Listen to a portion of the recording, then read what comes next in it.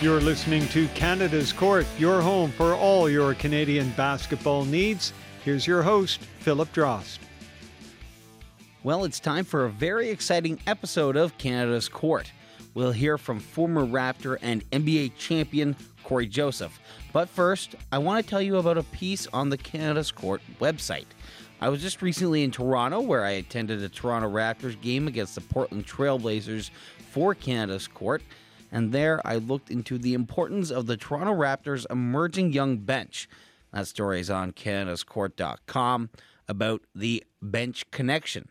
Here's a quick interview with Pascal Siakam after that game. I think it went pretty good. Pretty decent game. We started the game high. They had a moment where, they went on runs and stuff. But we were able to come back and shut them down. So it was a good game overall. And you got at least 4 offensive rebounds. I think 3 of them you guys scored off of. How important is that for you? It's something that I'm really thinking about a little bit more now. Just getting involved in the board. Trying to go out there, try to get second chance points for my team and stuff like that. So, yeah, I definitely think about that more. And how important was it for the bench to kind of have a bounce-back game against the Trailblazers tonight? It was good. I think we weren't proud of our performance last night. So we definitely wanted to come out and show some better and show that that wasn't us last time. So, what do you feel the difference was tonight? We had more energy, man. We played free. I think we had our swagger back. I think last time we were a little tense and tight, but today we just played basketball, had a swagger back, just everyone playing off of each other, so it was good. And do you feel like you guys, because you guys started playing with each other back in June, right? Or earlier in the year. How much chemistry do you guys have in that sense? Yeah, definitely. It definitely helped. I think we're definitely going to keep growing. And the more we play together, the more we're going to know what each other's tendencies are, and the better we're going to perform. That was Pascal Siakam, part of the young bench for the Toronto Raptors. You can read more about that bench and its emergence on canadascourt.com. But now, let's hear from Cory Joseph.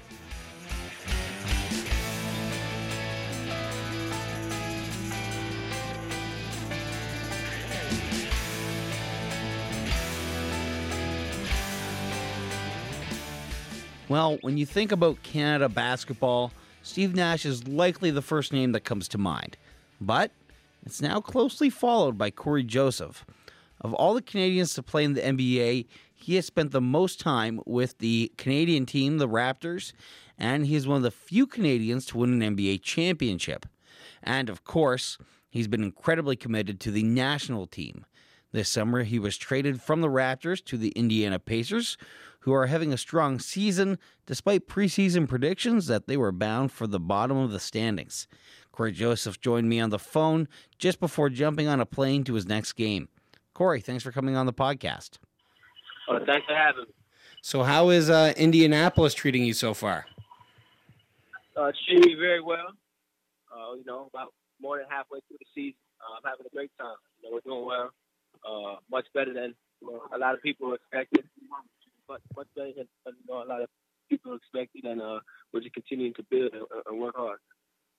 Now, you had a bit of an advantage when you were in Toronto, being from the area, but how are you getting to know the city there? I'm getting used to it. I'm getting used to, the city, place to eat, the place to go. And, the fans are amazing. Everybody, Indiana is a basketball state.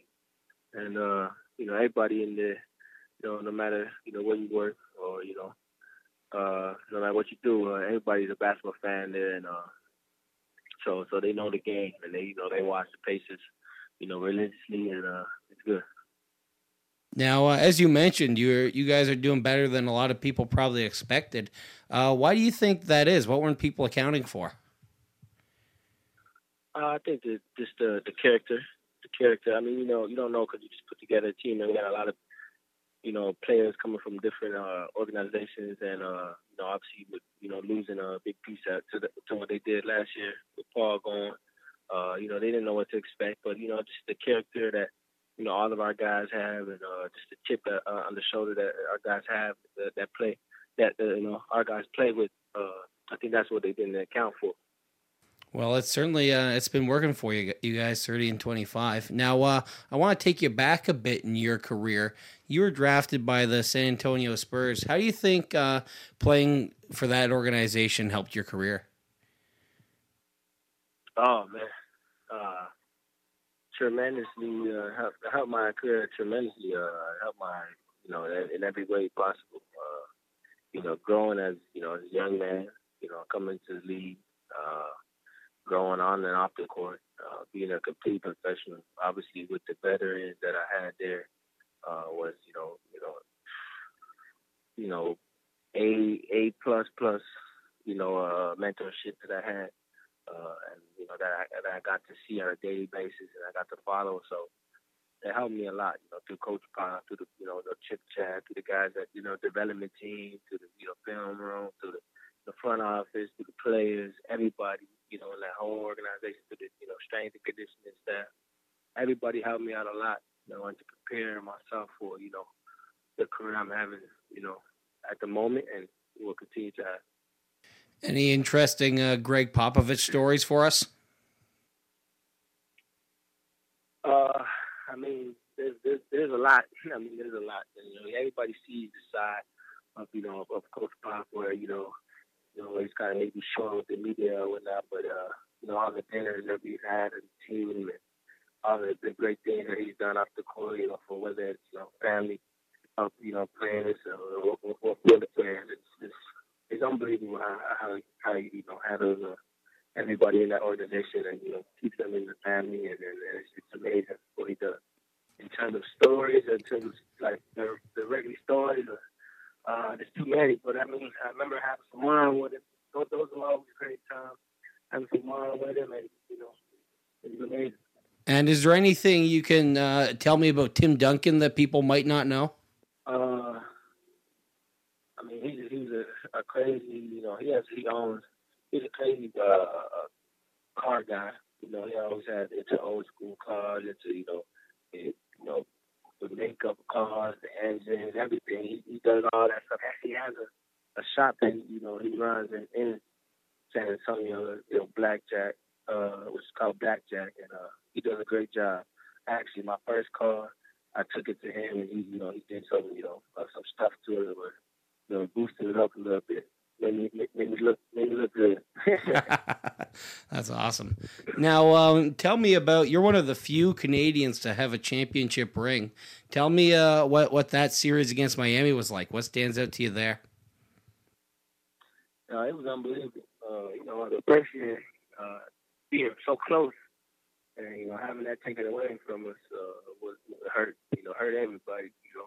On the squad, and to be able to come, have the resiliency, resilience to come back, and the team to go all the way to the finals again, be able to win that series was amazing. The way we played, they made a whole DVD, and they made YouTube videos calling it the beautiful game and stuff, and it kind of jump started all this movement and passion that you see everybody playing within the league now. Now, when your contract was up with the Spurs, they were kind of looking at LaMarcus Aldridge at that time. What teams were you looking at? Correct.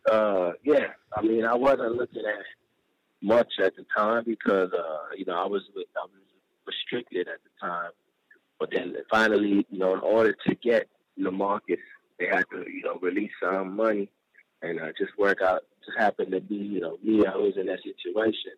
They had to, put me as unrestricted to release that money to get him. So once they did that, conversations started with Toronto, and it was a no-brainer at that time for me to go there. I imagine your phone must have just blown up when that got announced. Yeah, 100%. Everybody, my family, friends, everybody was ecstatic, and everybody was super happy. And what was it like that first game playing for a team that you probably grew up watching? It was great. It was amazing for me. I dreamed about it plenty of times growing up, and for it to actually happen, you know, it was nerve-wracking at the same time. But I had a great time. I had a great 2 years there. We accomplished a lot of stuff. You know, when I was there, we had the most wins in the season, the longest win streak. You know, the longest playoff run when we made the conference finals. We've done a lot of stuff with my 2 years that I was there, so I wouldn't change it for the world. But also, you know, I'm happy where I'm at as well right now. Absolutely, absolutely. Do you have any favorite moments from while you were in Toronto? I remember the 3-pointer against the Wizards to win the game was a pretty sweet. Yeah, that was one of them. That was one of them, of course. You know, you came with those moments too. You know, playing in the driveway or whatever it is. You know, you just after you shovel the snow in the wintertime, and counting down by yourself out there, 3, 2, 1, you hit the game winner for the Raptors. So that was one of the moments where, you know, I definitely will remember. But also just making it to the conference finals and doing something that, you know, that city had never seen before. You know, my hometown, and just to see the support and all that was crazy, and it was good. And we had fun. I had a lot of fun. And then this summer, you were traded. Was there discussions going in? Was that a surprise, or how did that happen?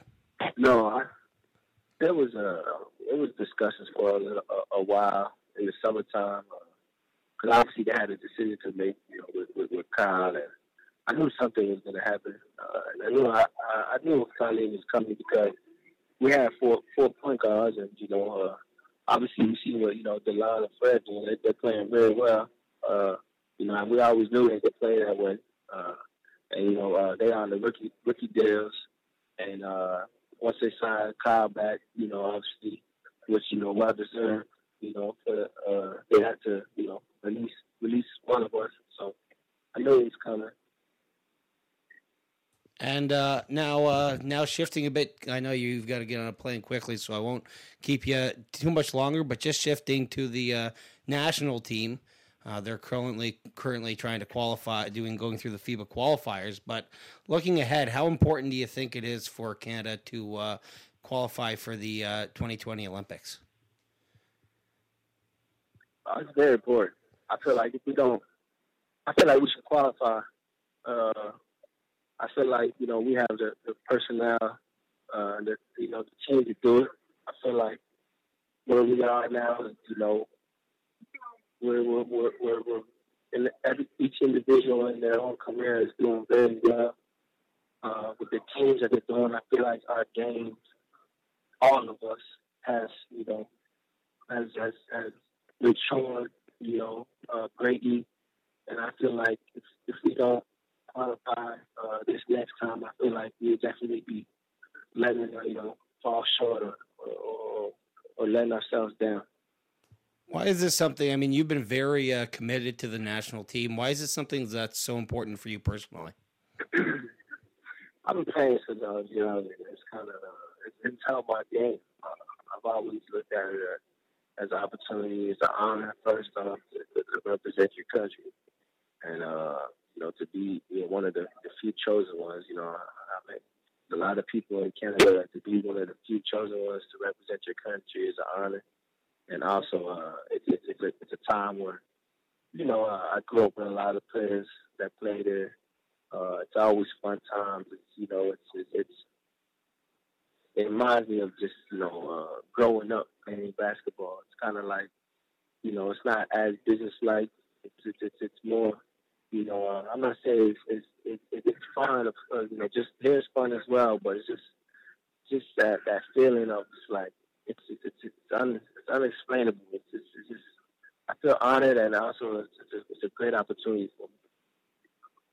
And what do you think it's going to take for you guys to qualify and maybe make some noise at the Olympics?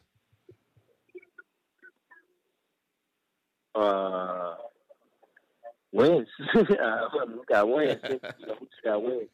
We got to win. That's it. I mean, you know, last time in Mexico and all that, I mean, we fell, you know, short. We thought we let ourselves down that, and we let ourselves down, you know, that time. And so, I mean, this next time, you know, we got to just win. No excuses.